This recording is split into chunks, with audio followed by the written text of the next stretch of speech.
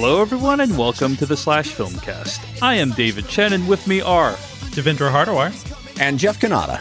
Welcome to the show, everyone. On this podcast today, we're going to do a weekly check-in, see how everyone's doing. We got a quick film news update before moving on to some what we've been watching. We have a new brief segment we're going to call Weekly Plugs, and then we're going to conclude with an in-depth review. This week, we'll be talking about Relic, the new horror film that's available right now for rent on video on demand. You can find more episodes of this podcast at slashfilmcast.com. Email us at slashfilmcast@gmail.com. So a couple updates from last week. First of all, Jeff Kanata, you had a birthday, did you not? I did have a birthday on Saturday. I did. Congrats. Highest first. Happy birthday. Thank you. Birthday. Your first pandemic birthday. Everybody remembers their first pandemic birthday. What was it like, Jeff? What was it like having a birthday like during the pandemic? Well, it was, I can imagine a lot of people listening have had birthdays during this 4 or 5 month period that we're all living through. So I don't think it's a unique situation, but it certainly is. Maybe like 40 to 50% of people. Yeah. Yeah. I don't know if that's true. I don't think birthdays are evenly skewed throughout the year, but that's a statistics question. I think that's how they are. I think that's how it works. Do you really? Also, no, I'm just, also I got my percentages wrong. But anyway, Jeff. Whatever the case, I had one, and it was strange, admittedly, that you can't really do anything. I mean, I'm at an age where you don't really do much on your birthday anyway, but it was nice. It was nice. My wife's parents offered to take my children for the night, both of them. So we actually had an evening without any children at all, and we were able to go to get takeout at a place that we really, really like that we never get a chance to go to because it's really far. You know, we do these check-ins and, we do these check-ins and you say, Jeff, how's Los Angeles? And I speak as a representative of Los Angeles. But the truth is, I don't really live in Los Angeles. I live in Los Angeles County, but I live in the San Fernando Valley. I live north of what everyone would consider to be the main part of Los Angeles, north of Hollywood, north of downtown Los Angeles. So I live on the outskirts. Los Angeles is a big, sprawling metropolis that is hard to pin down as any. There's not one place that is Los Angeles. Are you like Brad Pitt in Once Upon a Time in Hollywood, Jeff? Yes, I'm even farther actually than Brad Pitt. I'm in Woodland Hills, so I'm a ways away. But I still feel like I'm in Los Angeles, especially when there's no pandemic time. I'm constantly in Hollywood. I'm constantly driving all around. I go to downtown. You're constantly in LA. You're just constantly, I was working places. I'm going all the time. But since this has started, the last several months, I've been in Woodland Hills. I've been in my house. I've been in a 2-mile radius of my house. I would go on runs. I would go on bike rides with my kid. I would make short jaunts to the nearest Ralph's grocery store and Trader Joe's, but that was the extent of it. And I didn't even realize how disconnected I was from LA. Then on my birthday, when we finally, because the kids were gone and my wife and I were like, let's go to our favorite ramen place. In fact, I was inspired by Tanpopo because ever since watching that movie for review on the show, I've been craving really good ramen. And sadly, in Woodland Hills, I have not found decent ramen anywhere near here. But there's a place on Melrose that I really love in LA. That is my favorite ramen that I've ever had. And so we don't really get there very often, especially with kids now. So it was an opportunity to go get takeout ramen from there. There's a really amazing cake place there. We also got slices of this incredible cake that was nearby there. Anyway, so it was an occasion to drive down to Melrose, which was, ground zero for a lot of the protesting and rioting that happened a while back. And I just haven't been there in many, many months. And I got to say, guys, it was surreal. Oh, yeah. Surreal. I can imagine. Driving, first of all, no traffic. We got there in like 10 minutes. It was insane. It was insane to drive down La Brea and Hollywood Boulevard and Melrose Avenue without traffic, like just breezing your way through those places. unbelievable. I'd never, ever in my life have I experienced that. And that was strange. And the number of businesses that are boarded up or for lease, places that are for lease that are just, it's like a ghost town down there. It is creepy, and you really do feel like, oh, this is that thing in the movies when there's an apocalypse and you drive through this is Will Smith playing golf on the battleship with his dog walking down Main Street in the middle of the day. Let me tell you, Jeff, like a week before I left New York, I had to take the subway in to go to my office, and terrifying. It is a terrifying experience to go through a city that is full of life, that is instead like completely vacant of people and all boarded up. And it was so weird. I have to ask you though, Jeff, what did you do with the ramen? Did you bring it home? Or did you guys like eat it right there? You eat it because in the car? takeout ramen is rough. Takeout ramen is rough. I tell you, it was still glorious. But we took it home. We drove all the way back home. But again, got home very fast. Okay. But we took it home and put it in our own bowls and then ate outside in the backyard and in the nice weather. Nice touch to put it in the own bowls, because they give it to you in the plastic bowls usually. Yeah. Oh, and no, it just doesn't. No. It doesn't feel right to eat it in the plastic. That old dude at the beginning of Tampopo would have smacked me in the back of the head if I had done that. Correct. I'm so glad you internalized this, Jeffrey. That's very heartwarming. This is the entire point of Tampopo. Yes. I tapped the meat and I communed with it. You you always want to tap your meat before you do anything. That's I found. Yep. That's a good lesson for life. Tap that meat. Anyway, Jeff, I'm so glad to hear that you were able to find some joy in the current situation. So hope you had a happy birthday. Yeah, thank you. Thanks for sharing that with us. But glad you're doing okay. Yeah, hanging in there, man. Oh, so on last week's episode of the Slash Filmcast, which, by the way, I think is rapidly becoming just Jeff's descent into madness, and to a lesser extent our own. You ask, so I share. Oh, do you hear me blaming you, Jeff? I'm just explaining what's happening. Okay. So last week's episode of the podcast, Jeff, you described a issue that you were having in which mice or a rat was in your house. I mean, first of all, I think it was mice. I think it was mice. Yeah. Any update on the mice situation? Yes, a wonderful development. I believe we have. It's been several nights now with no mice droppings, no mice damage. I think we have successfully figured out how they were entering the house and have successfully blocked that entrance. Nice. And we had dudes out to the house with that foam stuff that I'm sure you guys have seen, that like crazy foam stuff they spray into holes and it hardens.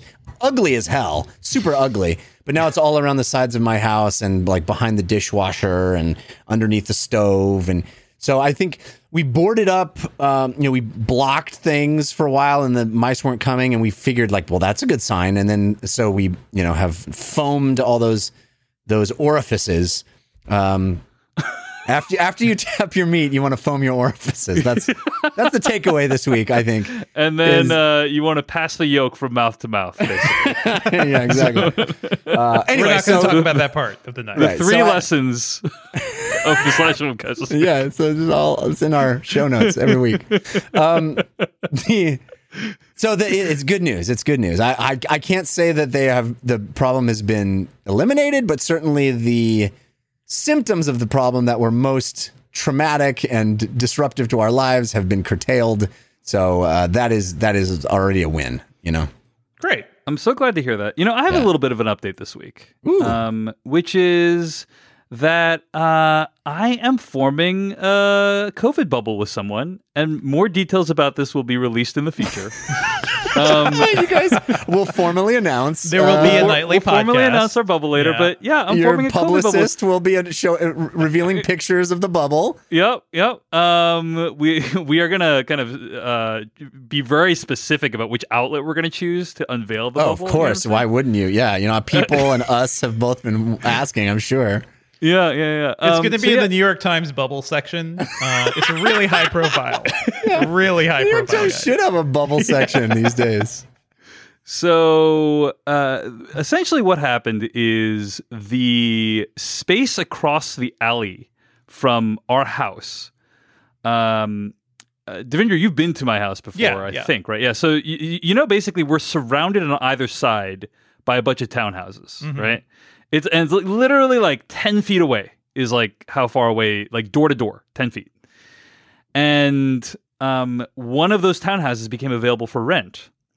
And I there's a couple people I knew who were potentially looking for a place to live. And so I pitched it to a couple people as like, hey, here's an idea. Like maybe we could bubble up. And lo and behold, one of my friends accepted that offer. So we're going to be... This is madness, by the way. But go on. Go on, Dave. But you put an ad out for Bubble Friends? I didn't but put also, an ad... you have to live right next door to me. So this all better go well. Yep. No, for sure. It's definitely a risk. But yeah, this is a friend who had, per our conversation about bubbles, that are very enlightening conversation in which I compared it to being a YouTube collaboration. This friend I love the idea of your ad. Me, a very germ conscious film lover. Wait, when you looking say for ad- conversation, you willing to share your bubble with me and only me. Interested? Call immediately. Dave, you're recreating the influencer house thing that is happening in LA. So congrats. You really are doing the YouTube thing. Yeah. Yeah. I mean, we're not going to make a YouTube channel, but yes. Yeah. So one of my friends, and it wasn't like I wrote an ad, Jeff. Okay, stop being such a silly goose, Jeff. And so we're gonna bubble up, and it's gonna be cool because we're good friends, and it's just gonna be like. Here's what I think. David Brooks wrote this article not too long ago in The Atlantic about the nuclear family, and the article is basically about how the nuclear family is a historical accident. Basically, like there's a 50-year time period in human history when the nuclear family was a big deal. And for hundreds and thousands of years before that, it wasn't a big deal. Like you'd live with extended family, or you'd live with like a commune of people, basically. You'd be in a hunter-gatherer society, whatever. And then for about like 50 years, the nuclear family was a big deal. Right. Anyway, I think that in his article is basically like this is pre-COVID. He was like, we should reconceptualize what we think of as the family because like our current society is not built for. Or you mean actually families. go back to the way things used to be before everybody cloistered off into the suburbs, basically, and their own single family homes? Like it's pretty much that. Yeah. I think it's more just like be willing to open your mind to like what the possibility of a family can be. Sure. You're saying family that isn't defined by blood. Yes, absolutely correct. Because family used to mean multiple generations in the same home. Right. Yes, exactly. And exactly. So anyway, I think that with the new COVID thing, I don't want to get too philosophical about it, but even though that's exactly what I'm doing, but you literally have decided these people are your family. Just pop in. Just pop in now. Like there's a pop-in rule. It's great. Dave is the single white female antagonist. He doesn't even know it. The other people are like, yeah, we decided we would hang out with these folks that live nearby us once, and now they're calling us their family, and they're expecting us to be over every night. It's very disconcerting. Well, Jeff, I'm fine with you making fun of me because we've been friends for a long time, and also it was your birthday recently. But I happen to think that I'm pretty serious about this. I mean, I think that like you were talking about this starts as let's all hang out and be in a germ bubble, and it ends up with Dave's wearing your face as a mask. All right, Jeff. Well, thanks for those positive thoughts on what's happening over in Seattle for me. Sorry. No, go ahead. No. So no, it's okay. It's okay. We can move on. I genuinely want to hear this. I want to hear this. You have you had the first time where you guys have come over and swapped germs yet? No. Just invite them in. Would you like to breathe my recycled air? Welcome. All right, guys, we're going to move on. Jake W. writes in /gmail.com. Weird that this is the first thing that gets me to write into the show, but Jeff does not need to own a cat. he can borrow one, maybe from a friend or my local pet shelter. True. Yeah. My local pet shelter lets you foster a cat for a while. Hope your mouse problem goes away soon. Now, Jeff, we forwarded you this email about the idea of borrowing a cat, which seemed to me pretty logical. Like, it doesn't seem like a completely wild idea. It's a win-win. But you didn't seem super receptive to it. I got this from a number of people that made this suggestion, which, forgive me, I think it is a well-intentioned and good-hearted suggestion made in good faith from a lot of people, much like Dave's last conversation. And yet I had a similar response in that I find it to be insane. It's an insane idea to me that I would somehow borrow a cat for a while. Like, I'm going to bring a cat into a home with a 4-year-old and a 2-year-old, and I'm expecting to have that be a temporary thing and not completely freak my kids out. That is certainly dangerous. I wonder though, Jeff, do you know how big cats are? Like, I wonder if you've seen a cat before, because you're definitely acting like you're bringing a 50-pound dog into this house. Yeah. Jeff's I'm not whole worried conception about of cats come from the Beethoven movies, basically. My conception of everything comes from the Beethoven movies. It's the biggest The Beethoven educational movies films I are ever saw. canonical in Jeff's mind. Yeah. Canonical, yeah. No, I'm not worried about them injuring my kids. I'm worried about my kids falling in love with them. Oh, yeah. And then me saying, no, they only here for a short time. Sorry. And then my kids being, They have to learn loss sometime, Jeff. Okay.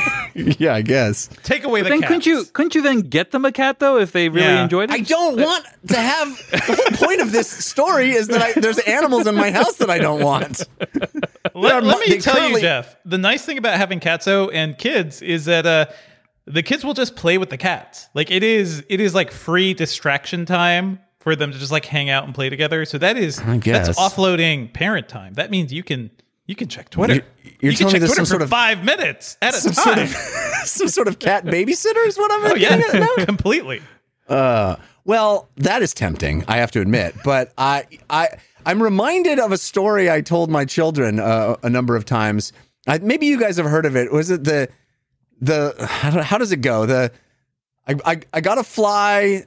To catch the fly, I got a frog. To catch the frog, I got a like that. It doesn't work because it's just a cat. It's madness. It's the whole point is that I don't want animals in my house, and people are like, what the solution to having animals in your house are? Get other animals in your house. And like, I don't want that. I don't want animals in my house. Jeff. Yeah. All right. Well, we tried. But I'm glad that your rodent problem has since resolved itself. Well, I don't know that for sure, but it's an uptick in sanity, that's for sure.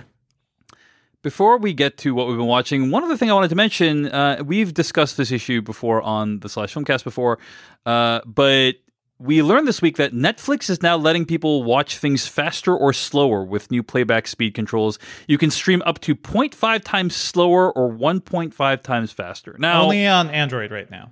Only on Android, right? So I couldn't do it on like my Apple TV or anything like that. Nope. And they said they are working on testing iOS and web, but still no like TV interface. Now, I was originally very resistant to this. We've obviously had like many chats about the morality, the ethic, whatever you want to call it, of speeding up, slowing down podcasts. I would like to point out, I don't think we've ever come out against slowing down. Right. Oh, okay. Well, slowing down is a different issue, right? Slowing down is a different issue, in my opinion, because it's like an accessibility thing, in your opinion. Yeah, it doesn't. I don't think anybody's slowing down a podcast for any other reason than they have a need to slow it down. I think. I mean, hear us sound drunk. I have a terrible confession to make, guys. Okay, which is Which is not that I don't listen to podcasts sped up, but I have started using the remove silence feature on my podcast. But that feels different, I guess. That could remove useful pauses, but I do that as well because it compresses things, but you still get, everybody's tone. Everything still sounds the same, basically. I just want to I want to describe my emotional reaction to this news about the Netflix thing is I started being like, well, really sad, disposable entertainment culture we live in. People can just speed it up and charge through it no matter what. Jeff, we just had that whole talk a couple weeks ago on the podcast about how, people spend years years working on these movies and TV shows, and we just cram it all down like we're speed eating something. Yes. And this is yet another sign of how entertainment is becoming more and more disposable. But then I read this article at TheVerge.com, which describes the news, and I think this is very much worth keeping in mind. Here, the article notes, quote, both the National Association of the Deaf and the National Federation of the Blind commended Netflix on adding the playback features. Since captions are slowed down and also sped up to keep in time with the images on screen, it can help deaf people who might prefer the captions at a slightly slower speed, according to Howard A. Rosenblum, CEO of the National Association of the Deaf. On the other side, many people in the blind community can understand and appreciate audio played at a much faster pace than what might be comfortable for most sighted people, said Everett Bacon, a board member on the National Federation of the Blind. End quote. So anyway, I thought that was interesting. It's like, hey, you can think of it primarily as an accessibility feature, I think. And accessibility features can often have benefits for able-bodied people. I think closed captioning is a great example of an accessibility feature that I use all the time, so I don't need to crank up my volume. So while I'm not saying that the Netflix thing is not a sign of the culture's inexorable slide towards thinking of entertainment as I'm sure that's why Netflix did it. That's true. They were like, let's think about the blind community that can hear things better and faster. I don't think that's what happened, but it's lovely I'm sure that was part of it. But yeah, I think you're right that maybe it allows there's people who want to burn through this stuff faster and they want to help facilitate it. But we've talked about this before, by the way. Like these buttons, have you forgotten what was on your VHS player and what was on your DVD player? They had slowdown options, they had speed up options. Like there were similar things. Yeah, but I don't recall it replicating the sound or keeping the sound at the same pitch, for instance, which is something that this does. So I basically I'm saying I went from this being a very sad thing about our culture to actually maybe it's kind of a happy thing for our culture. So good on Netflix for adding that feature, and I think people of a wide variety of abilities will benefit from it. Right. So. My feelings on these things really comes down to, is it affecting me? Is it, this new feature, is it going to make my life actually worse? No, it's not. It's just people who prefer to do these things. I wouldn't do this to a movie, probably. But, some people may. I think the funny thing is, it is probably the perfect way to watch a Netflix TV show. Think about it. half of those shows are just treading water and wasting time. So what better way to binge on the next season of Umbrella Academy is to just burn through the slow parts, right? I do think there is an implication. Filmmakers have expressed concern about this feature. Right. Filmmakers make things to be watched and listened to in a specific way with a specific pacing, and this will disrupt that. There's an editor who is agonizing over every frame to find out what the perfect pause is before you hear the next line to make it land in a specific way. And all due respect to this organization for the blind, listen, like I said, I have no problem with people that need something slowed down or that need the captions to go slower or whatever. Any of that, obviously, I think we should do as much accessibility stuff as possible. I have a hard time believing that simply because you're blind and you're capable of listening to it faster, it somehow is an accessibility issue to let you just consume it faster. I would think if I was blind, if and God knows I'm getting there closer every day, the idea of not listening to it at the pace that the filmmaker wanted to, I don't think that would be something that I would want. I don't know. It just feels like the speeding up is the issue for me, and I understand and I respect the accessibility side of it, and I think it's wonderful that you can slow things down, you can make things clearer for people that may have a harder time reading captions fast or whatever the case. Slowing down is not my issue. It's the get it in faster, go faster, speed up, break the rhythm that was established by the creator.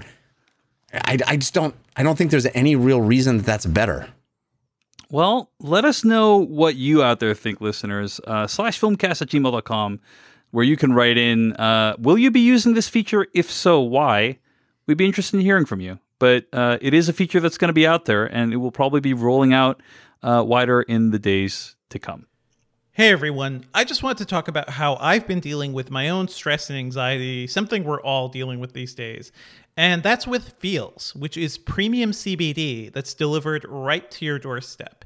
It naturally helps you reduce stress, anxiety, pain, sleeplessness, any of those things. I use Feels in situations where I know I may need a little help relaxing. So that's maybe before a big interview. When we used to travel, it was really helpful for that. And I definitely will be taking it on future trips.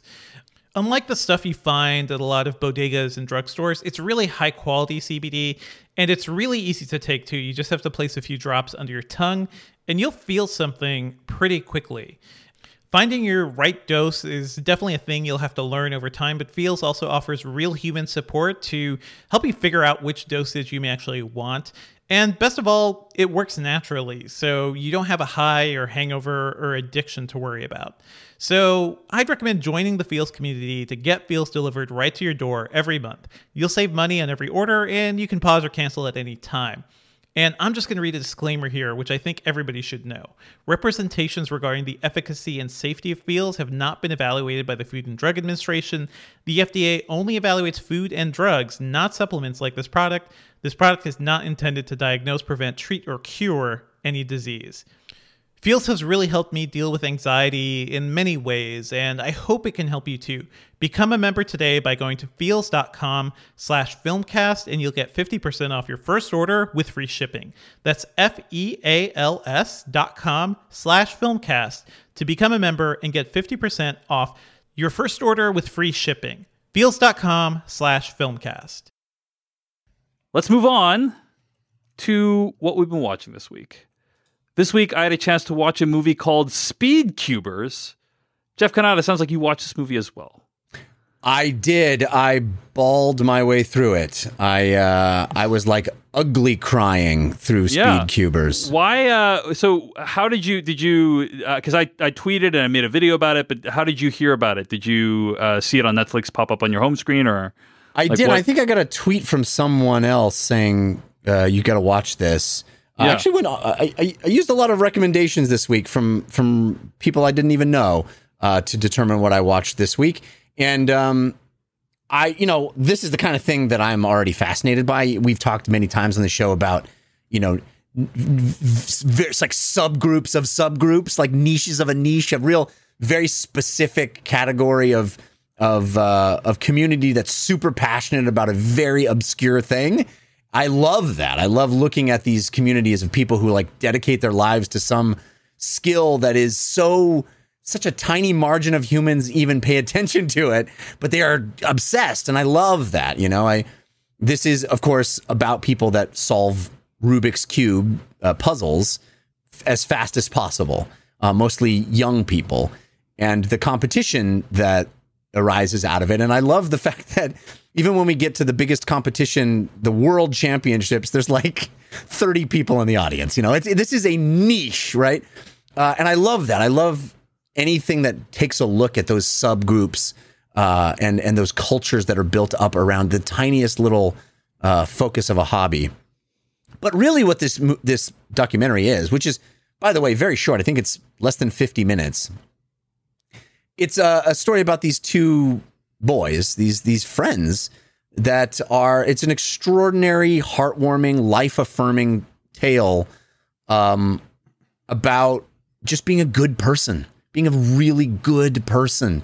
And I was ugly crying through it, like throughout, just bawling my head off. And I really recommend it to anybody because it will make you want to be a better person. It's just about parents who have to deal with a child with autism and coming to that child rather than asking that child to come to them, metaphorically speaking, finding a way into that child's inner life and connecting with that child in a way they didn't think was possible. My daughter has brain damage, and it really affected me. This beautiful tale of these parents finding a way in, and then this boy, this champion speed cuber, who has all the records, and then along comes this other kid who breaks all his records, and they yet, despite that, can be friends. He can treat him with respect and dignity and love.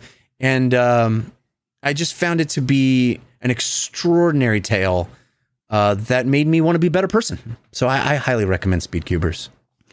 It's great. It's like a 40-minute long documentary. It lands what it's trying to land. It gets out. If anything, this is one of those movies I thought it was a little too short. I'm like, I want to know more about this world of speed cubing, And there's people who solve Rubik's cubes with their feet, and we don't even see them in the documentary. You're right. Yeah, I'm like, dude, I want to see more of the feet people. There's like 4x4, 5x5 cubes that are much more difficult than the 3x3s, and I'm like, I want to learn more about that. So it really introduced me to this world in a way that made me want to learn more, which I think is the mark of a great documentary. It's kind of like almost only tangentially about speed cubing, right? Speed cubing is the excuse to talk about these two people, really, I think that's right. A great analogy someone on Letterboxd said, I'm sorry, I don't know exactly who, but I think someone on Letterboxd said, this is like watching King of Kong, but everyone in the movie's nice. Yeah. It's like it's kind of a sports rivalry, but imagine if the two people who are rivals loved each other, Yeah. It's like, oh, that's so heartwarming. And it made me cry. It's really great. I would really recommend you check it out, even if you're not into speed cubing, which the vast majority of people I know aren't. You should still watch this movie. It's actually called The Speed Cubers, I believe. So they stole the from Floor's Lava and used it here, which is really nice of them to do. Especially in this era we're living in, this sort of the Trump doctrine that says, you either win and insult everyone else along the way, or you're nothing, right? Winning is everything. Where I was raised, and I'm trying to raise my kids with that old adage that says it's not whether you win or lose, it's how you play the game, right? We've completely abandoned that as a American culture. This whole like how you play the game is important because people are just like, no, cheat, screw your buddy, do whatever you need to do as long as you win. It's become that, just win baby mentality in this country. And here is this view of a very small insular community where the top two people in the world at it go, no, we want to win. We're trying to win, but it's also how we do it. It's also being decent, being good to each other, and coming at it with love and gratitude. It's a lesson out of this highly unlikely little universe. It's a lesson that can be applied, I think, to everything we do. The movie is The Speedcubers. Check it out on Netflix. I had a chance to watch a movie on Netflix called Tread. It's Friday night. Open up Netflix, and this movie gets served to me. It's there's a description. It's called, "This documentary reconstructs the pivotal moments that drove a man on a rampage to destroy a small town with a bulldozer he fortified in secret." Oh, this is the bulldozer guy movie. Yeah, and I'm like, man, this movie. I have been meaning to see this. I'm like, man, Netflix really gets me that it served this one straight up to me. Would it be great if like there was just like a visual representation of the algorithm and just like winked at you and it's like, thanks buddy, you got it, Netflix. This movie is directed by a man named Paul Solet, who I interviewed on the Slash Filmcast like many years ago, I want to say. This was like, I interviewed this guy 11 years ago. He had made a movie called Grace, which had premiered at Sundance, and it was very good. It was a really great low-budget horror film. And he made this documentary in like 2019. It's called Tread. And this documentary is awesome. I just need to say it's very, very good. I had never heard of this story. Did you guys hear about this story? Like, yes, did you I hear remember about this when like it happened? I remember that. Yeah, this was being thrown all around social media. Like it was a crazy story. Yeah. So this was in 2004. A professional welder in Granby, Colorado, drove a fortified bulldozer through town. And it was an international news story for a day, and then I think Ronald Reagan died the day afterwards. I remember that it was like everybody was like, "It's falling down! It's falling down in real life! It's falling down!" Because Falling Down had come out before that, right? Yeah. I remember that. And the movie is really compelling, and I think it's also like a pretty great allegory for the Trump era. I mean, I'm not going to go into detail, but suffice to say, this guy felt very, very aggrieved, and he was very disturbed. And he recorded all these tapes explaining why he was about to do what he did. And the movie uses those tapes to kind of reconstruct the events leading up to this fateful day. I mean, what he did is I want to say it's incredible, but that like it sounds like I'm praising him in some way. You know what I mean? But it is a Breaking Bad level scenario, right? Yeah. Thank God he went there instead of AR-15. You know what I mean? Right. I mean, there was you got to watch this movie, Jeff, because it's not quite that simple, right? Like, there was I will say that it was a monumental task of engineering what he was able to accomplish, because he essentially designed a machine that no one could stop. And people tried like shooting at it and throwing grenades at it. You know, like they did everything they could to stop this thing. And anyway, so it is a fascinating documentary that kind of shows you how this guy got into, I would say, a vicious circle, kind of like a toxic cycle with the people around him. You guys know, and I think we've all been in this situation. Maybe we are in this situation with each other on the podcast right now. Yeah. But you know how some people, like, sometimes they get in a relationship with someone where it becomes toxic and like nothing can redeem it. Like things that relationship now, Dave. Sorry I didn't let you talk about your germ circle. I'm sorry. Things that are meant to be kind gestures basically are interpreted in the worst possible way in bad faith, right? Like, that's called marriage. But there's a situation where, like, no matter what the other person does, the relationship is irredeemable. The relationship is irredeemable. This guy basically had that kind of relationship with an entire town. And the movie examines, the upsetting consequences of that. So, oh boy, it's fascinating. And I mean, I've already people already know what happened, so I'm not going to give away anything. Like I've already held back many of the details from the movie, and I will continue to hold them back. So I'm not going to say. But I'll just say that the way in which they were able to convey what occurred, right? I'm not going to reveal how they convey what occurred, but like obviously at some point they need to either reconstruct it themselves, or they need to use archival footage. They built to show what happened. They rebuilt the machine, didn't they? I'm not going to say what happens. I'm not going to say what happens. You just have to watch the movie yourself. But I'll say the way in which they reconstructed the terrifying events were really, really effective. Really well done. I'm hyped for stop motion claymation animation. That's my guess. This does not sound like the feel good hit that the Speed Cubers was to me. No, I actually watched these movies back to back too. And it's those two movies really, I think, encapsulates the emotions we're all feeling right now. We want the Speed Cubers, but we feel Tread. Yes, no, so true. That's so true, Devindra. That's so true. Okay, finally, I just want to give a quick shout out to this. So I have been hosting with relative frequency these watch parties online. And both Amazon and Netflix in the United States have features now where you can watch a movie or TV show along with other people and chat together about it in a chat room. And so oftentimes on my Twitter account at Dave Chensky, that's Dave Chensky, I'll say, hey, I'm hosting an Amazon watch party. And I'll drop a link to the watch party, and a bunch of people will join, and we'll chat and have a good time. And that's happened a bunch of times. And I also actually created a free website at jointhewatchparty.com. It's where I drop links whenever this happens. But I recently did one of these for, it was late at night, and I think I was editing a podcast or something. I was like, you know what? I'm just going to throw something on in the background, and I'm gonna put something on that even if I need to stop watching it halfway through, it's not going to be a problem.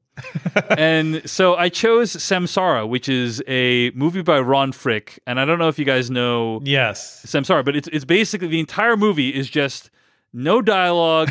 It's just a bunch of high-res shots. You put on a beautiful screensaver while you worked. It's from high-res shots from things around the world, basically. And I couldn't stop watching. I watched it all the way to the end. Because it is so incredibly well done. Ron Frick, it basically has like extremely high-res cameras shooting scenes that feel like they open up your conception of what planet Earth can be, or what planet Earth is, I should say. So Samsara is great. It's on Prime Video. Check it out. But I also got so into this. I was like, oh my gosh, that was such a compelling watching experience. I got the Blu-ray for Baraka, which is the predecessor movie for that, which is also really impressive. And I just wanted to talk about it briefly because Devindra, I thought you'd appreciate this. Basically, Baraka was released on Blu-ray. It was off, and on the Blu-ray cover, it's like 8K remaster, right? And it's not an 8K Blu-ray or anything, but it's using the 8K remaster. And I read the Wikipedia description of how they were able to generate this 8K thing, and this is really fascinating. It says, following DVD releases, in 2007, the original 65mm negative of Baraka was rescanned at 8K resolution with equipment designed specifically for Baraka at Photochem Laboratories.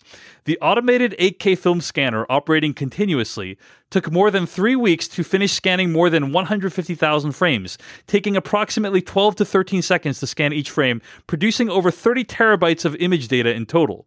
After a 16-month-long digital intermediate process, including a 96 kilohertz 24-bit audio remaster by Stearns for the DTS HD audio soundtrack of the film. I like all these acronyms and numbers. It's great.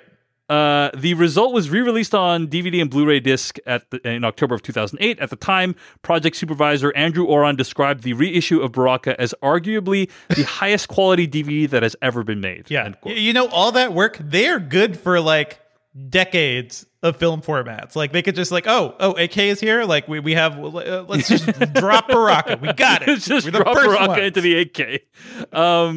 Yeah, and the Blu-ray does, in fact, look incredible. I do think that the movies are very similar. There are scenes that are even like in the same places in both movies.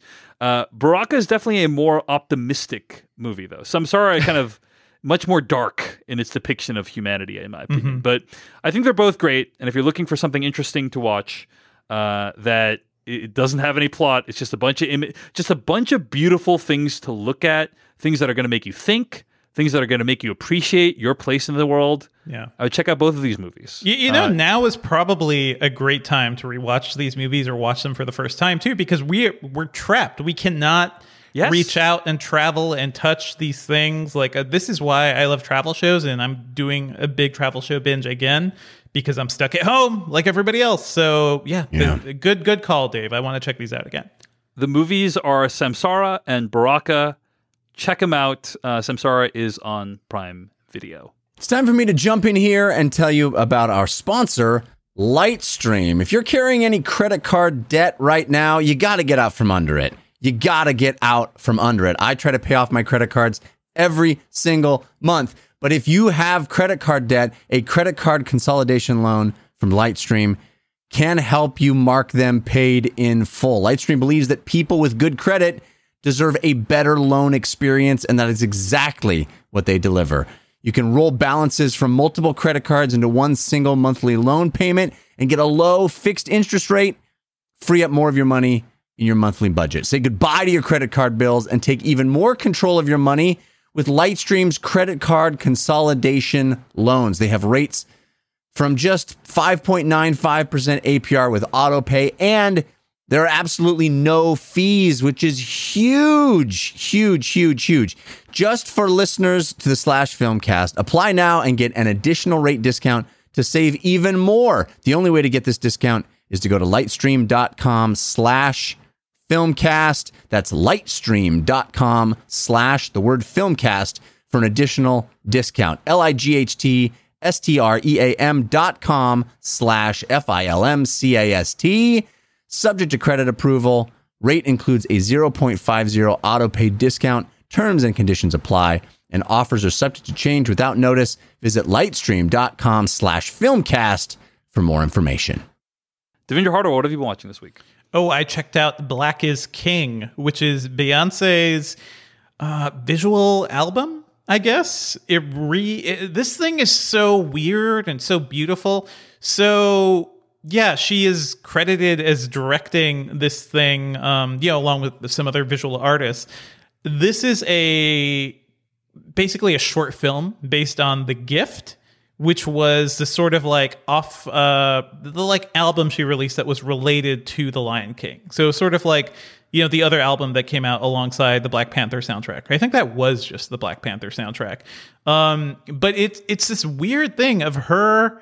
It's a live action reinterpretation of the Lion King story.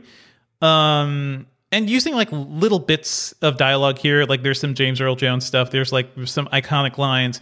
But it's also going back into like religious iconography and things that are centered around Africa and African cultures and, ancient African religions.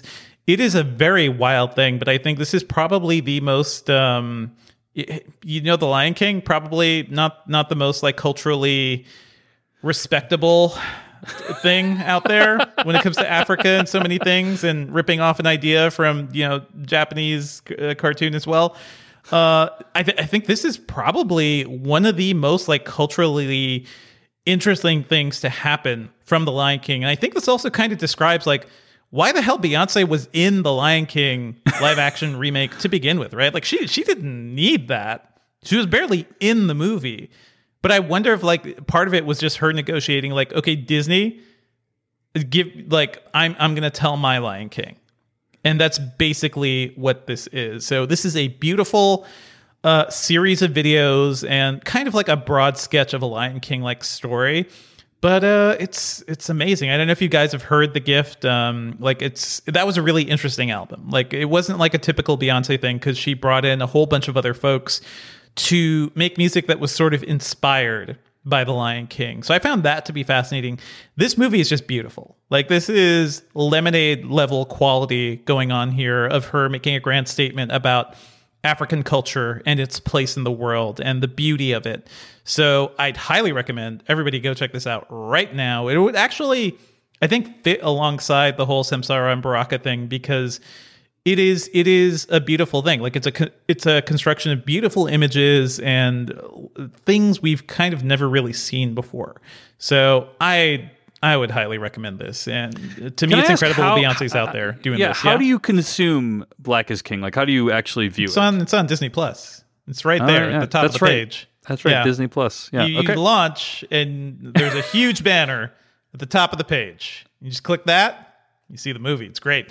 This thing is astounding. It looks amazing too. Like, I think on any modern TV, this is going to be like, to me, this feels almost like a spiritual successor to the whole idea of Samsara and Baraka, except it's trying to tell an actual story in a very like roundabout way. I guess it's amazing. Go check it out. It's a beautiful thing. I'm so glad she had the power to just make this thing. Like, this is myth making by Beyonce, right? This is her thinking of African stories and its place in the world, but also this is just her. Like, this is Beyonce saying, hey, who else can do this right now? I'm the queen, bow before me. So go watch Black is King. Black is King is on Disney Plus. Jeff Kanata, other than Speed Cubers, what else have you been watching this week? It's the Speed Cubers to you, Dave. Good call. Good call. Which, again, everyone should watch, and it will make you a better person. I got a tweet this week. Actually, all three of us did. From Peter Miller. I don't know Peter, but Peter tweeted at us saying, if you're looking for a really good sit, just 56 minutes, I recommend I Pastafari, a great documentary. I took Peter up on that. One of the things that I find so frustrating about Twitter is that I will, from time to time, get recommendations from listeners and want to find myself wanting to watch something. and I will go, oh yeah, I saw that in my Twitter feed. Somebody sent me a recommendation, and I'll never be able to find it. I just can't find it. It's just a terrible, terrible way to give me recommendations because the time I want to know about it, it's hard to find in my feed. I can't remember. Have you considered using the bookmark or heart feature on Twitter? I guess I should do that. There were times when I would like cut and paste or take screenshots or something, and then that's even in the heat of the moment. You're like, ooh, that sounds interesting, but you're doing the rest of your Twitter feed, and I don't know. I'm bad at that. You could also just heart or bookmark them. It's built into the thing. But then I've hearted and bookmarked, and I don't know I don't know. Maybe I'll try that. Anyway, the reason I'm saying this is there was this perfect storm of events that led the moment that I needed to watch something with that tweet coming in. So it was one of those things where I was like, okay, I'll watch this. I actually had to pony up money. I had to rent it, but I did. And thank you, Peter, because I Pastafari is a documentary I enjoyed. I don't think it's the Speed Cubers level, but it is. It was entertaining. The idea is there is a religion called Pastafari that clearly started as a parody. Oh yeah. But many people have heard of this. This is the flying spaghetti monster. Yeah. Yes. Yeah. Early 2000s. Everybody heard about it. If you were on, AOL Instant Messenger, you heard about the flying pasta monster. Basically the idea that this is spaghetti monster. It's like, if you tell me there's an invisible man in the sky controlling all events, I tell you there's an invincible flying pasta monster in the sky controlling events. What's the difference?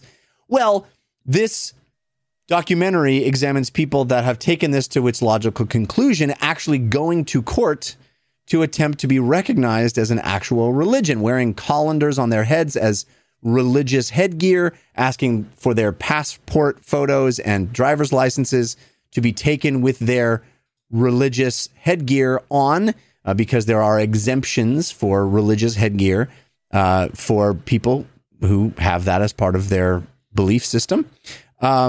Because you're not able to wear headgear or a hat of any kind when you get those photos taken, to have it be used on an official government document.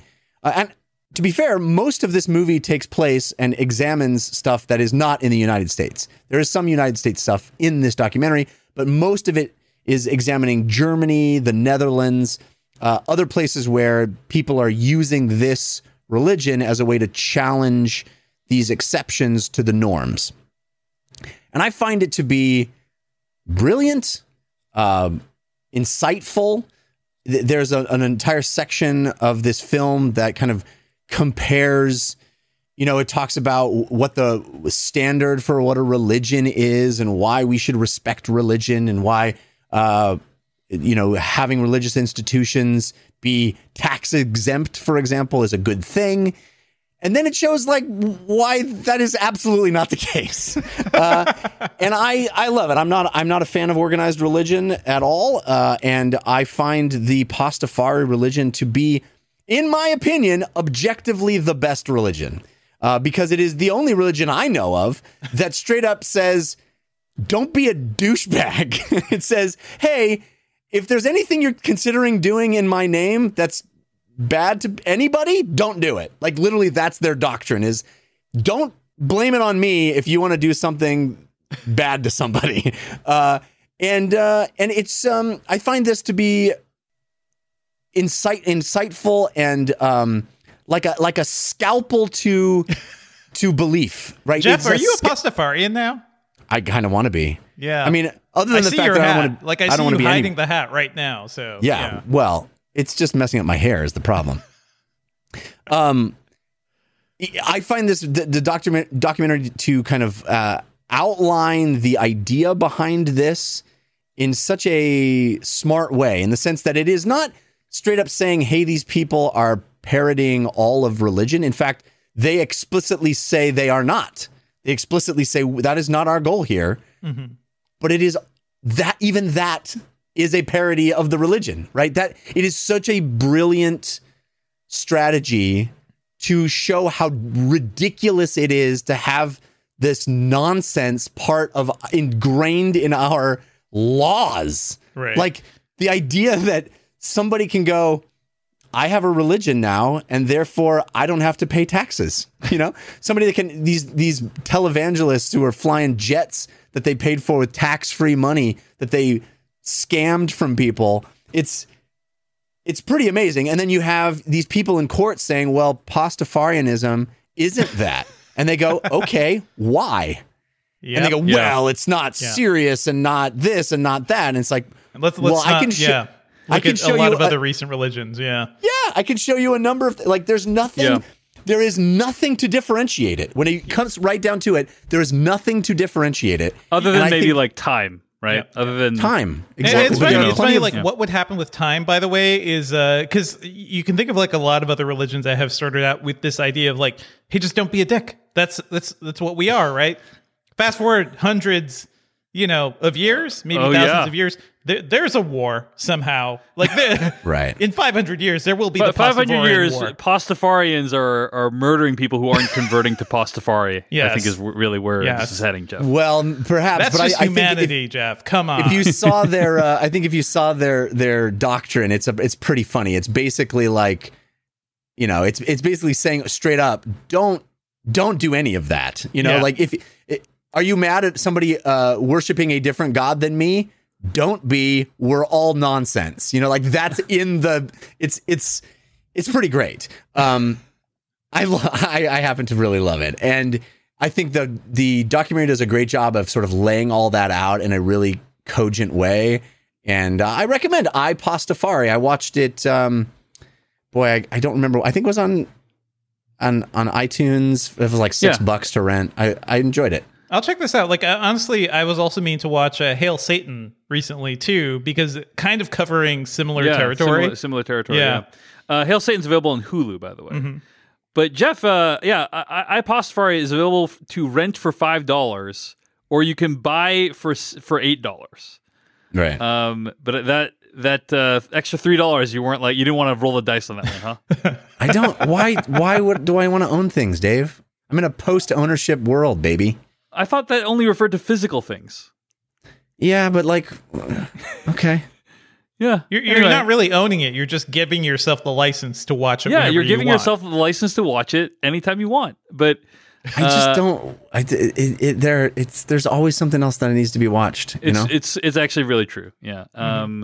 I probably would roll my dice and do the purchase on this one though. I do the purchases because I want to support the people who are still remember releasing how you're things killing now. cinema, Jeff? Yeah, remember Jeff, how you're killing cinema? This is your livelihood, Jeff. Come on. I forgot that I'm single-handedly murdering cinema. You're single-handedly murdering cinema by not giving this person more money. Yeah. But do you remember how? Do you remember how everyone wants to watch things at double speed because there's too much to watch? Sure. Remember that?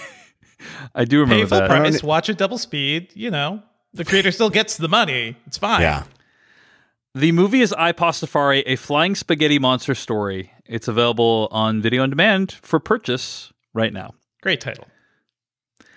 All right, let's move on in the show. We want to thank people who donated to the podcast this week.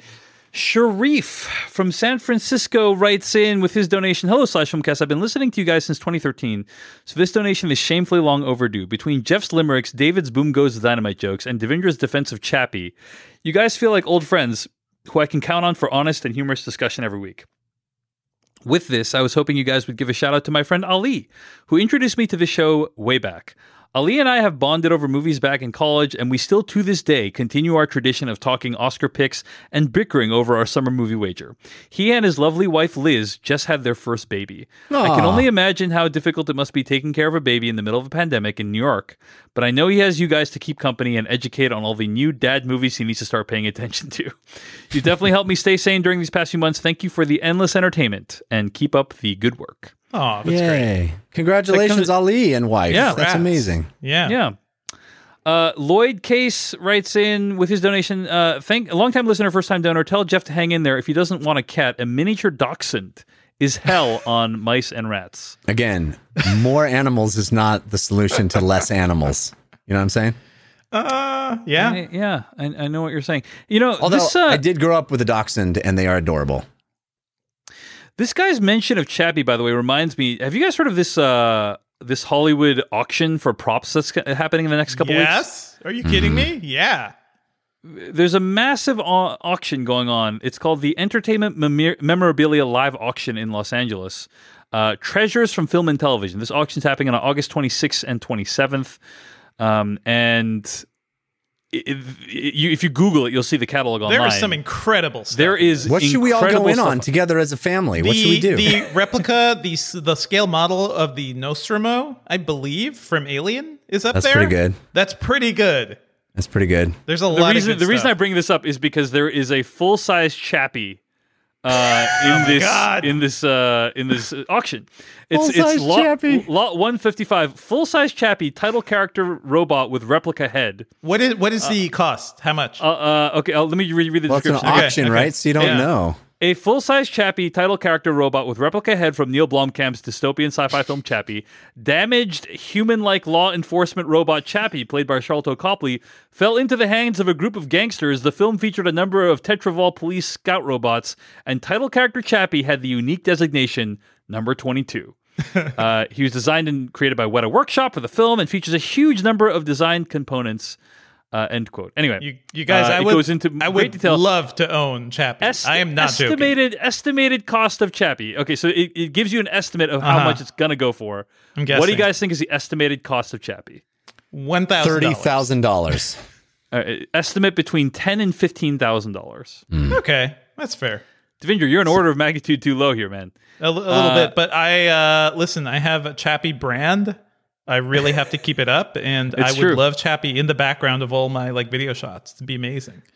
That would be pretty cool background swag. Yeah, there's a lot of good stuff. There's in incredible this stuff here. I have to be honest. I have considered potentially putting in a bid for some of these things. Yeah. One of the objects that I was thinking of, but it's a terrible idea and I should not do it, and don't assume I'm going to do it, okay? I'm just saying, hey, I fantasize a little bit about doing this, is the soap from Fight Club. Oh my God. So there is a film poster soap bar made for the promotion of David Fincher's Fight Club. And you guys know he holds a bar of soap that says Fight. It's like Fight Club is etched into the soap itself, right? Estimated cost $2,000 to $3,000. That's not bad. I told my wife about this possible Fight Club soap I was going to maybe bid on, and she said, then she looked down at her phone, she punched some things in, and she showed me an eBay listing for a soap that looks almost identical. That's $80. And then I kept trying to say, this is the one that was used in the poster, though. Anyway. Just a pro tip for anyone out there: you can get Fight Club soap that says the words Fight Club on it for much less than $2,000 to $3,000. It's funny. I was listening to This Week in Tech, which is a show that Devindra frequently guests on, and I have guested on several times as well. And they were talking this last week about there's an auction for the Fire Festival memorabilia as well. Yes. Good God. Well, that's from I think the Justice Department is doing that. So that's exactly. Not, yeah, it's the government that seized it. They're auctioning off. You can get the actual hat from the Fire Festival. And one of the people that was on, Brianna Wu, said her friend wants to buy the hat. It'd be like $500. And they were trying to convince her, you could make the hat at any online print store and it would be indistinguishable. So my question to you, and I think this is exactly the same thing you're talking about with Fight Club soap, does the knowledge that it's the actual, even if it is indistinguishable, if it has been created in a perfect replica,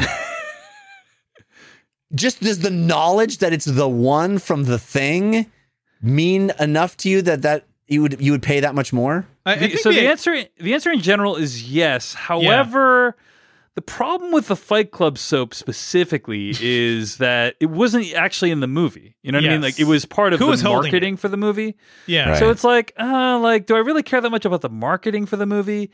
You know what I mean? And but the reason I gravitated towards the soap too, by the way, is that my current house is not built to display Michael Corleone's suit from Godfather 2. You know what I'm saying? So a soap is one of the only things I feel like I could put in a case and it needs a whole wall all to itself. So, but anyway, the answer to your question, Jeff, is mostly yes. I would say. Yeah, you will get a certificate of authenticity, and you could resell this thing later to an even bigger Fight Club fan. Yeah, there you go. Is it because it's a piece of history that was in a moment that is historical and important to you, or is it because there's only one of them and you've got it? All I think of the it's above. more like Yeah. I think it's more like I really want to wash myself with this soap. I feel you should not own this soap then. You've never felt ruining clean in it. your life, and you can finally feel clean. That's correct. Anyway, check out this. Robin Williams' sword from Hook, which is a thing I would love to own. $12,000 to $16,000 estimate. I would. Yes. Yeah. And anything else strike your fan? I mean, there's so much. Wolverine's bone claws from the 2009 James Mangold Wolverine is in here. You know, like that's pretty good. Tom Cruise's Maverick pilot helmet, $50,000 to $70,000. That's pretty high. Yeah. Oh man, I mean, I'm just pulling this up now. Yeah, it's just so much good stuff here. Anyway, wow, Monkey Skull from 2001: A Space Odyssey. Yep. Helen Hunt's coveralls from the movie Twister. The only thing that survived that movie. Anyway, there's a lot of stuff here. If you're thinking of putting in a bid, /filmcast@gmail.com, let us know. A miniature of the Airwolf helicopter? Yep. From Airwolf? /filmcast@gmail.com, let us know if you're putting in a bid. And now that a lot of theme song Terminator is 2 playing stuff in your here head. too. A lot of Terminator 2 stuff. That's pretty compelling. Okay. A lot of alien stuff. Sorry, now you guys have got me looking through this. We pretty can move good, on. yeah. More donations. Donald McCoy, Thomas Lane from Helsinki, Finland, and a donation on behalf of Beavis Bowen, I think it was. Dan Kleinberg donated it, and also Bridget M. writes from Arlington, Massachusetts, my old stomping grounds. My husband, Paul, has terrible taste in podcasts that he's always pushing on me. That's the whole message. No, I'm just joking. She goes on, yours is the exception, a respite from the others. I was hoping you could wish him a happy 40th birthday. Given Dave's history of these shoutouts, perhaps a happy 41st as well, just to be safe. I hope Talking we about made the it in fact time. that I sometimes am a little bit late to the trigger on these shoutouts. But if you want to donate to the /filmcast, you can always donate to us by going to paypal.me/filmcast. That's paypal.me/filmcast. Oh, sorry, one other donation. Someone named Tuck Frump donated. P.S. We all fall down. So take from that what you will. All right, Jeff, write that script. Come on. We all Pitch. fall down. Come on. paypal.me/filmcast. That's paypal.me/filmcast. Never donate if it in any way causes you any hardship whatsoever. But if you want to throw some cash our way, we'd really appreciate it. You can always start a subscription to the /filmcast as well by going to /film.com, click on the /filmcast tab, use the PayPal links on the side of the page. Before we get to our review, we're doing a new segment this week. Rather than put all the links to stuff that we're involved in at the end of the show, we're going to do weekly plugs. Every week, we're going to plug one thing that we think you should check out. It could be something we made. It could be something else made. Let's do weekly plugs this week before we get to our review. So I'll start off with a weekly plug. On one of my other podcasts, Culturally Relevant, I did an interview with Mike Bithell, who created hit games such as Thomas Was Alone and John Wick Hex. Yeah. Interesting guy. I talked with him about his process writing Thomas Was Alone and making John Wick Hex, and it was a great conversation. Check it out at Culturally Relevant, wherever your podcasts can be downloaded. That's my weekly plug this week. What about you, Devindra? I recently did an episode of the Engadget podcast about the big tech congressional antitrust hearing that happened last week. We dove into kind of like, everything going on there. Why specifically Apple, Google, and everybody was called up, and maybe Microsoft should have been there too. So I feel like we had a really good chat. Be sure to check out that episode with me and my co-host, Sherlyn Lowe. That's the Engadget podcast. And yeah, I think I saw my boss testify at that thing. Also, Jeff Kanata, your weekly plug. All of our bosses. It turns out the bosses of the world were there. It seems like every week I get a tweet at some point during the week of somebody going, wait a minute, We Have Concerns is back? Yes, We Have Concerns is back. The award-winning comedy science podcast that I do with Anthony Carboni. We did it for 4 years. Like I said, won awards. And then we stopped. Now it's back. We brought it back. And it's been going on for several months now, back in a new format, longer form.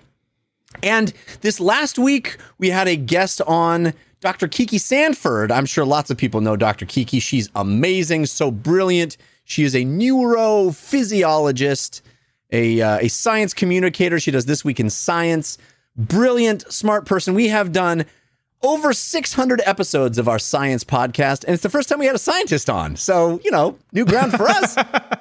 It's a very funny, fun show. She is delightful, surprising no one, but also bringing some wonderful positivity and optimism, truly, to science and the science stories we're talking about. We talked about the CRISPR and what it means to be able to edit our DNA. And I highly recommend you checking out We Have Concerns. You can find it at wehaveconcerns.com. And that episode is episode 600 and something. I can't find the number. Anyway, it's the most recent episode. All right, that's We Have Concerns. That's our weekly plugs for this week. Let's get to our review of Relic. When was the last time you spoke to her? It's been a few weeks. Gran? Mom? Mom! She called me a few weeks ago. I think she was scared. She thought someone was coming into the house.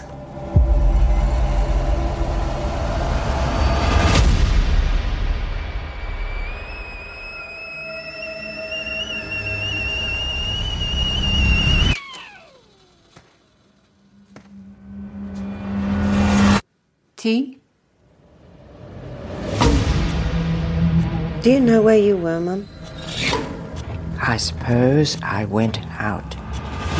What's this? I was on the property when your grandfather inherited it. His mind wasn't there in the end.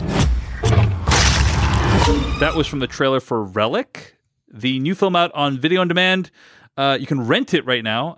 And it was directed by Natalie Erica James. It was her first film. Amazing. Amazing accomplishment, in my opinion. I'm going to read the plot summary from IMDb. A daughter, mother, and grandmother are haunted by a manifestation of dementia that consumes their family home.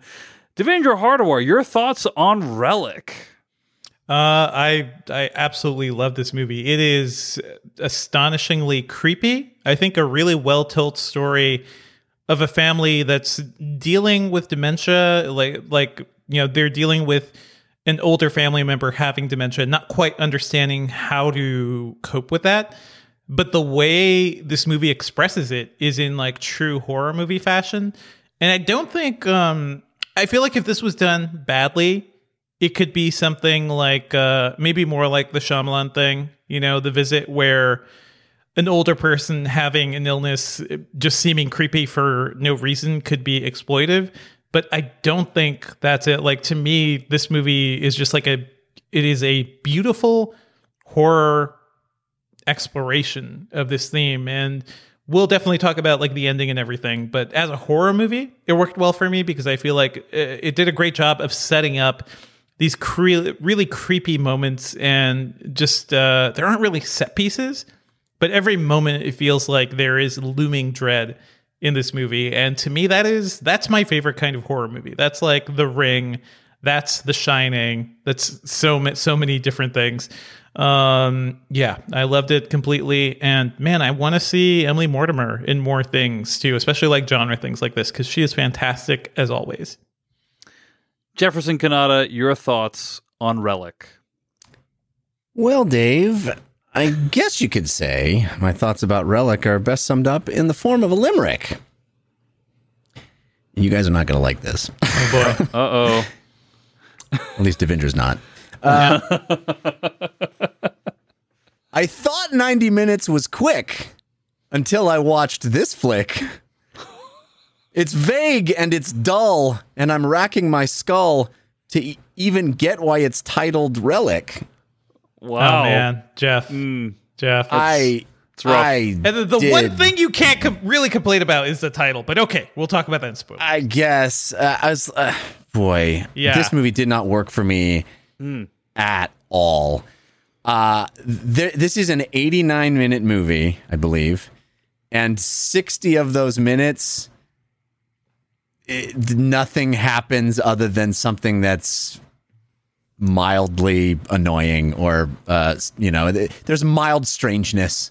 It's a sad thing that we, I get it. It's sad that dementia is a horrible thing, and getting old is a horrible thing. It's a sad thing. A horror movie, it is not until the last 20 minutes. And I found this completely lugubrious, dull.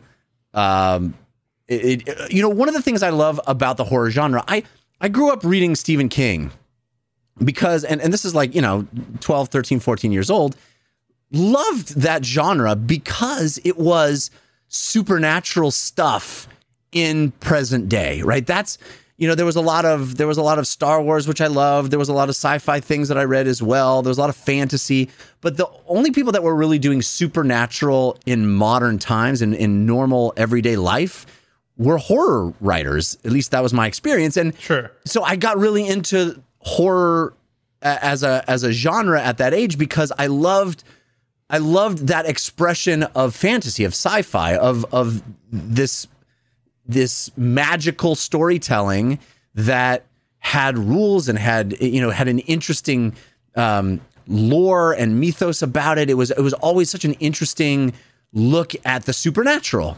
And that's what I like about horror movies. I'm not a horror fan per se these days. I don't seek out horror movies the way some of my friends do. But when I find great horror movies like The Orphanage, for example, or there's a number of great horror films that I love, or what's Jordan Peele's first movie? Get Out. Yeah. Get Out. Yeah. Great movies in the horror genre, I think. What I love about them is how they express their supernaturalness, right? And perhaps that's my bias. That's what I'm looking for when I hunker down for a horror movie, is like an interesting supernatural tale. And I understand that this movie is more of an allegory or a metaphor. Sure. But it just didn't hold together on the most fundamental level for me. I wasn't compelled by it. None of the rules mattered. It was just doing some stuff, and most of it wasn't particularly very interesting to me. And despite some, I think, lovely performances, and I don't know, I just, at no point, I think the end, which we will talk about, is actually the most interesting moment of the entire movie, but it doesn't earn it. It just kind of comes out of nowhere. It doesn't, to me, it doesn't, if it was like this short story that had that ending, I think it would be more compelling, but it feels like a padded experience, even at 89 minutes. It just did not work at all for me. Sorry. I'm sorry you didn't like it, Jeff. I was a pretty big fan of this movie. I have to say, I really appreciated the texture of the movie. When I think of movies that have texture, I'm referring kind of in a literal way to the production design and like the actual sets they used or the locations that they shot at. And it felt to me like very little CG was used in this movie. I mean, it feels like a pretty low budget movie. And so whether or not it's true, it feels like a lot of the effects are practical. And I love like how this world looks and how they're able to convey the ideas of death and decay. There's a lot of like black in the movie, like black spots everywhere, mildewy spots, black mold type things. Yeah, mold, and it's just like the human eye kind of recoils at that understanding that it's like unhealthy, or it's not. It's certainly not living and vibrant. What's there? Another movie that comes to mind when I think of like texture is Goodnight Mommy. I don't know if you guys have seen that horror film, but it's just where you really feel like the filmmaker is immersing you in the sights and sounds of this place. And I definitely got that from Relic. I definitely felt like I was in this extremely terrifying situation.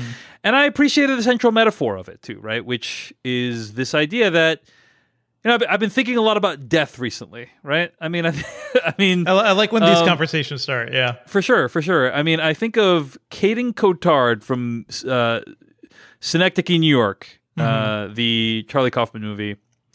And he says this line in the middle of the movie. He says, quote, I will be dying, and so will you, and so will everyone here. That's what I want to explore. We're all hurtling towards death, yet here we are for the moment, alive, each of us knowing we're going to die, each of us secretly believing we won't, end quote. And that's a really powerful thought about like how many of us go through life perceiving our lives in relation to other people, and we're all the kind of the center of our own story. And what I'm struck by when I watch a movie like Relic is a person, a human being, is the accumulation of experiences, of memories, of tendencies, of attitudes, moods, and what happens when all of those change, right? Like what happens when all of those things are taken away from you? What happens when you get dementia or Alzheimer's and all those things that we used to know of as fundamentally you are gone? Like, are you the same person? Are you a different person? And I think that's what Relic gets at, this idea of when someone ages, they lose many of those things that we know them from, and to their loved ones, they feel like they're becoming a stranger. And there's something terrifying about that. I think that, like, this movie is exploring that anxiety of, like, you're living with this person, you've loved this person for decades, and then they become a stranger, not only a stranger that you don't know, but a stranger that could harm you because you don't know them, right? And it feels like death in slow motion in many ways too, right? Like the actual person you knew and loved is not there anymore. And I think I've seen some criticisms against this movie where the central metaphor is too blunt and too obvious. And sure, I get that, but I think the way, like you're saying, the texture of how it explores that, just the idea of living in this decaying house dealing the house itself. The house is a character, you could say. No, I'm not going to say that. Yeah, imagine that. But also like the way it infects this family dynamic between, 3 different generations. Like I found that all endlessly compelling. I really love this movie. I think you should check it out. And I will say that, like, I watched it at night with a good sound system, decent TV, and that's a great way to enjoy it because I think like horror movies, they rely on really good sound design and to scare you. So I'd recommend you try to get some isolation when you watch this movie. There aren't really jump scares. I will say that. So don't worry about that. But there are great like creepy scares. Like there are just there are a handful of jump scares. That should not be in that frame right now, but it's all happening very slowly. But to me, that is scarier than a jump scare. My one complaint about this movie is that I didn't really buy the relationship between Emily Mortimer's character Kay and her daughter Sam, played by Bella Heathcote. I think part of it is a casting situation. I believe the age difference between those two people is 16 years. And to me, I for quite a while, I thought they were sisters, right? Like, because they're not that far apart in age. And also it didn't really strike me as a mother-daughter relationship. And maybe that's the point, is that like, oh, they have such an atypical relationship because they treat each other like they're both kind of on the same level, but sure.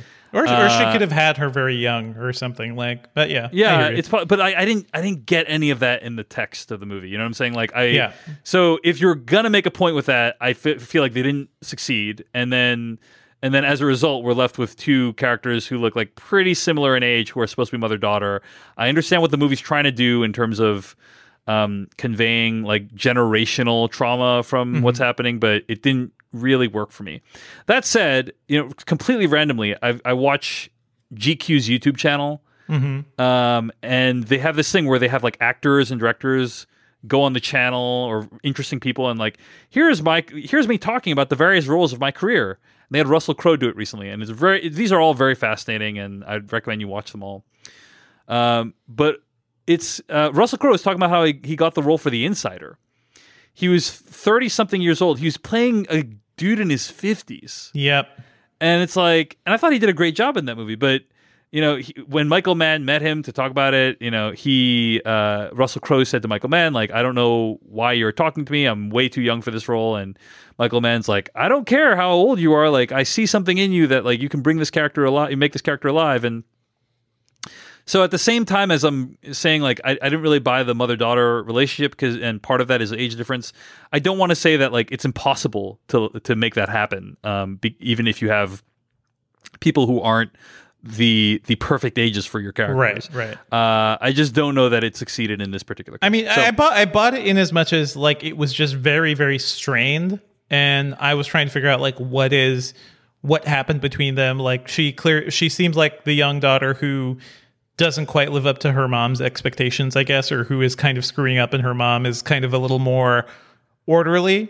Like, that's what I was deconstructing. So that it worked for me on that level, and seeing how they tried to come together to take care of, the grandmother. Like, that was the union, and it did kind of bring them together in a way. But we'll talk about that ending. There's so little of the mother-daughter. It felt like they could have been sisters, and I don't know that the movie would have been impacted that much, other than the metaphor that the movie's trying to get across, which is about generational trauma. Anyway. Mm-hmm.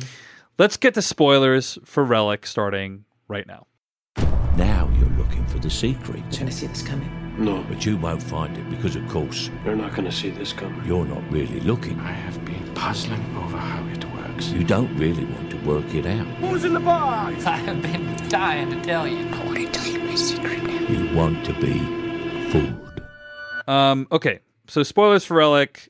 Let's talk about the ending. I actually wasn't a huge fan of the ending. I thought it kind of went on for a little bit. It shifts, yeah. They're like, now we're just going full-blown supernatural, like they're trapped in this weird-ass house, in a maze, basically. It was a creepy, like, thing where, like, oh, man, guys, I just moved into a house that is, larger than anywhere I've ever lived, and there are rooms here. There are nooks where I don't know where they go. Like, there's right next to my office, there is, like, this long room that I think is leading to, like, some of the water supply or something. And there's, like, an Ethernet cable that's sitting through my wall that's trailed through that room. But the area to navigate that is about, like, 1 foot wide. So for me to, like, get to the other end of this, like, corridor, I'd have to, like, really squeeze through a lot of stuff. I don't know what's there. Who knows what's there? There's stuff in this attic. I don't know, like, when it gets to that point where it's just like, oh man, that room shouldn't be there. Why does this exist? This house is not up to code, clearly. That to me felt creepy on a certain level. But then it becomes like, oh, okay, we are going full swing into, this is how this movie's representing the supernatural, type of it. It's actually, like, changing the physical environment. Yeah. And by the end, like, it is, I think the whole ending scene, it's straight up, like, it reminded me a lot of Annihilation, of a very, like, visually poetic way of exploring what's actually happening, because they go straight from, being chased by the grandmother to, okay, they, I guess, hurt her a lot, and Emily Mortimer's character just can't leave her alone. And I think that whole final sequence it does come out of nowhere a little bit, but I think it is ultimately moving in terms of what it's representing. Like, that whole aspect of her peeling off her mother's skin to reveal somebody else entirely and loving her anyway. Like, that's beautiful. Yeah.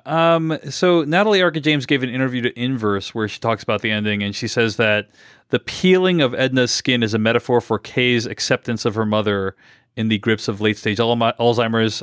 Quote from James, "The peeling away of the skin is a real acceptance of how much she's changed. In a sense, she's helping to ease her load. What I think is the only thing that's scary in this film is the actual transformation and the grief and violence that comes from that. In her final form, she's very fragile and very vulnerable. That reflects how a lot of us are at the end of our lives. It's harrowing to see people who have kind of wasted away and are close to death. In helping Edna transform, it is a full embracing of the fact that it's still her mother," end quote. Jeff, did the ending do anything for you, or were you just like off the movie train at that point? No, I said the ending was the only part of the movie I liked. Which is like peeling off the skin, right? Yeah, I thought everything after I'm going to go back in, I thought the sort of chase through the house, through the out the chimney wall thing, I just, none of that I found. Never scared by this movie. But I loved everything after she goes back in because it is a beautiful. Yeah, it's very beautiful. That was just like 5 minutes though. So you love 5 minutes of this movie. I love 5 minutes of the 89. Yeah. The expression. I mean, it is heart wrenching. This thing that anybody that is close to their parents is likely to go through. Mm-hmm. Not Alzheimer's in particular, but just the idea of watching them die, to be quite frank, and that the tenderness with which she lays down and holds her mother. I mean, that is something that is hard for me to even talk about as a metaphor, because the idea of having to do that with my own parents at some point is just so heart-wrenching, and it's a beautiful moment. It is beautifully shot. It is exquisite, and this like husk, this thing that her mother is, she's still able to sort of hold it and be close to it and know that there was some connection to something that she was. I found very moving, very moving. I didn't think we needed to go through half the stuff that happens in the movie to get there. I didn't think that all of the things that we experience actually make that moment any better or more interesting. I just felt like the movie is grinding its wheels until that moment. I felt like that 5 minutes says everything this movie wants to say and doesn't need any of the setup to get there. It's just, I don't know. I felt the movie felt padded even at a short runtime because there's so little that matters up until I gotta disagree there, Jeff, because this movie's ending on acceptance, but there are stages that lead to acceptance, and to me, even the running through the house and them treating her as a monster, where she is, she's a fragile older woman. I'm not sure how she all of a sudden had semi super strength or something, but metaphorically what it is them being afraid of what she's turning into, and the grandmother lashing out, which can happen with somebody who's confused, an older person who's confused and doesn't know what to do, and they may be a danger to somebody and they don't quite know it. It could be when they're driving. It could just be the way they react to somebody who walks into their room and they don't recognize their granddaughter anymore or their own daughter.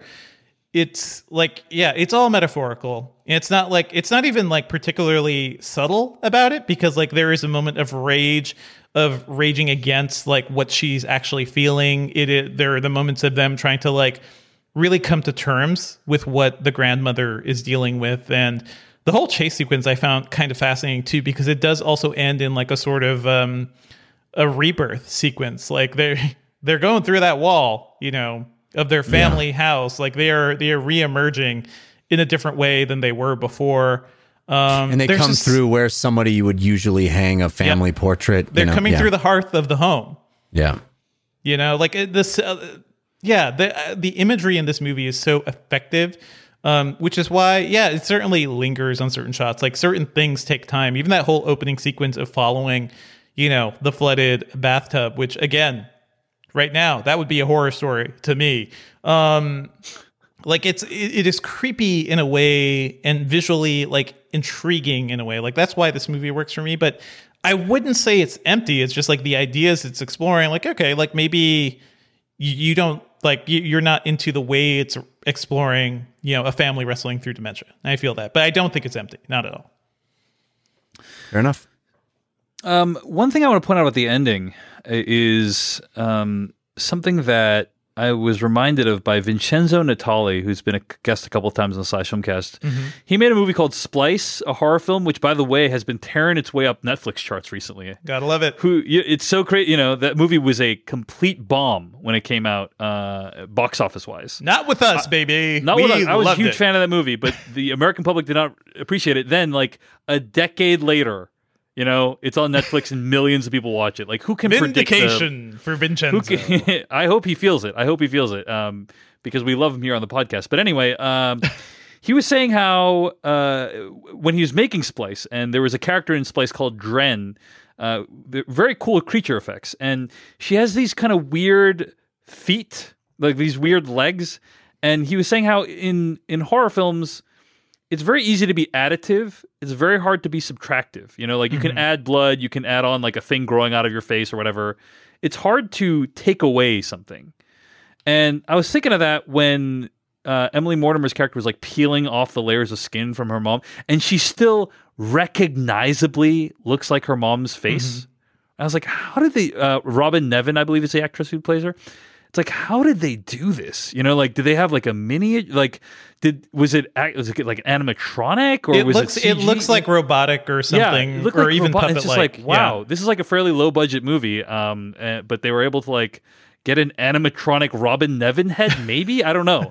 Yeah, that effect was really because it well looks done. like it looks like her. It looks like a shrunken down version of her. And it's just like, how do they? Yeah. Anyway, it's really impressive, and just wanted to call that out.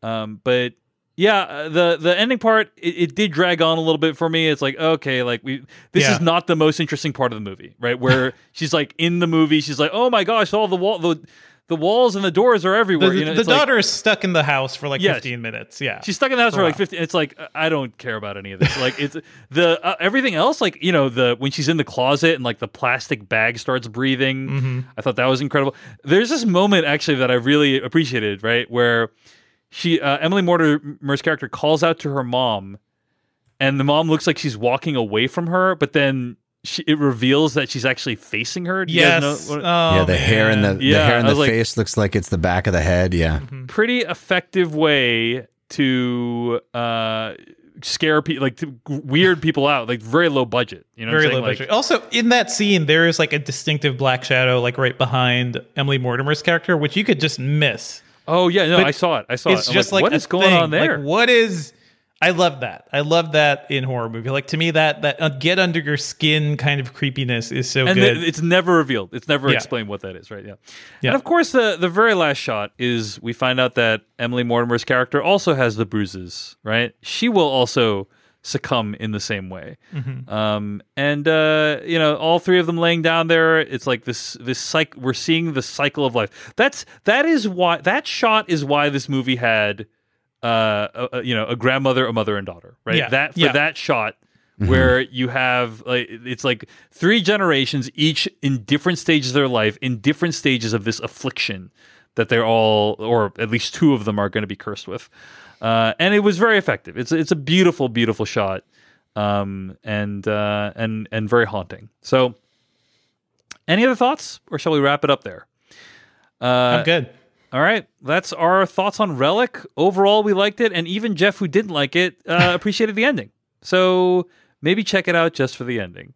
Anyway, that's going to bring us to the end of this review on the Slash Filmcast. Stay tuned to hear what we'll be discussing next week. In the meantime, find more episodes of this podcast at slashfilmcast.com. Email us at slashfilmcast@gmail.com. This episode's theme song comes to you from adamwarrock.com. Our spoiler bumper comes from YouTuber Kyle Hillinger. Check out his YouTube channel. And this episode was edited by Beatty Zhang. Next week, we are going to be discussing She Dies Tomorrow, new movie by Amy Seimetz, right? She Dies Tomorrow. You know, the one thing, guys, is like there was that movie that was released that was made on Zoom or something, right? Yes, it does look good. Host, yeah. Maybe we should review that in a future week, but I do think we should do She Dies Tomorrow next week. Which I think has very similar themes to Relic, by the way. But let's give it a shot, shall we? She Dies Tomorrow, I think, will be out on video on demand by next week. And if not, we'll do the Zoom movie as a backup. But that's going to be the plan. Isn't that only on Shudder? The host is only on Shudder. So it is a good service and worth trying out for a little bit, I'd say. All right. Well, that's it for the Slash Filmcast. Until next week, keep wearing a mask, keep staying safe, staying healthy, and being considerate of those around you. We'll see you later. We watch the movies, flicks, tracks for the good, bad. It's the Slash Filmcast. For all the news and the movies coming out, 'cause you know that it's the thing worth talking about.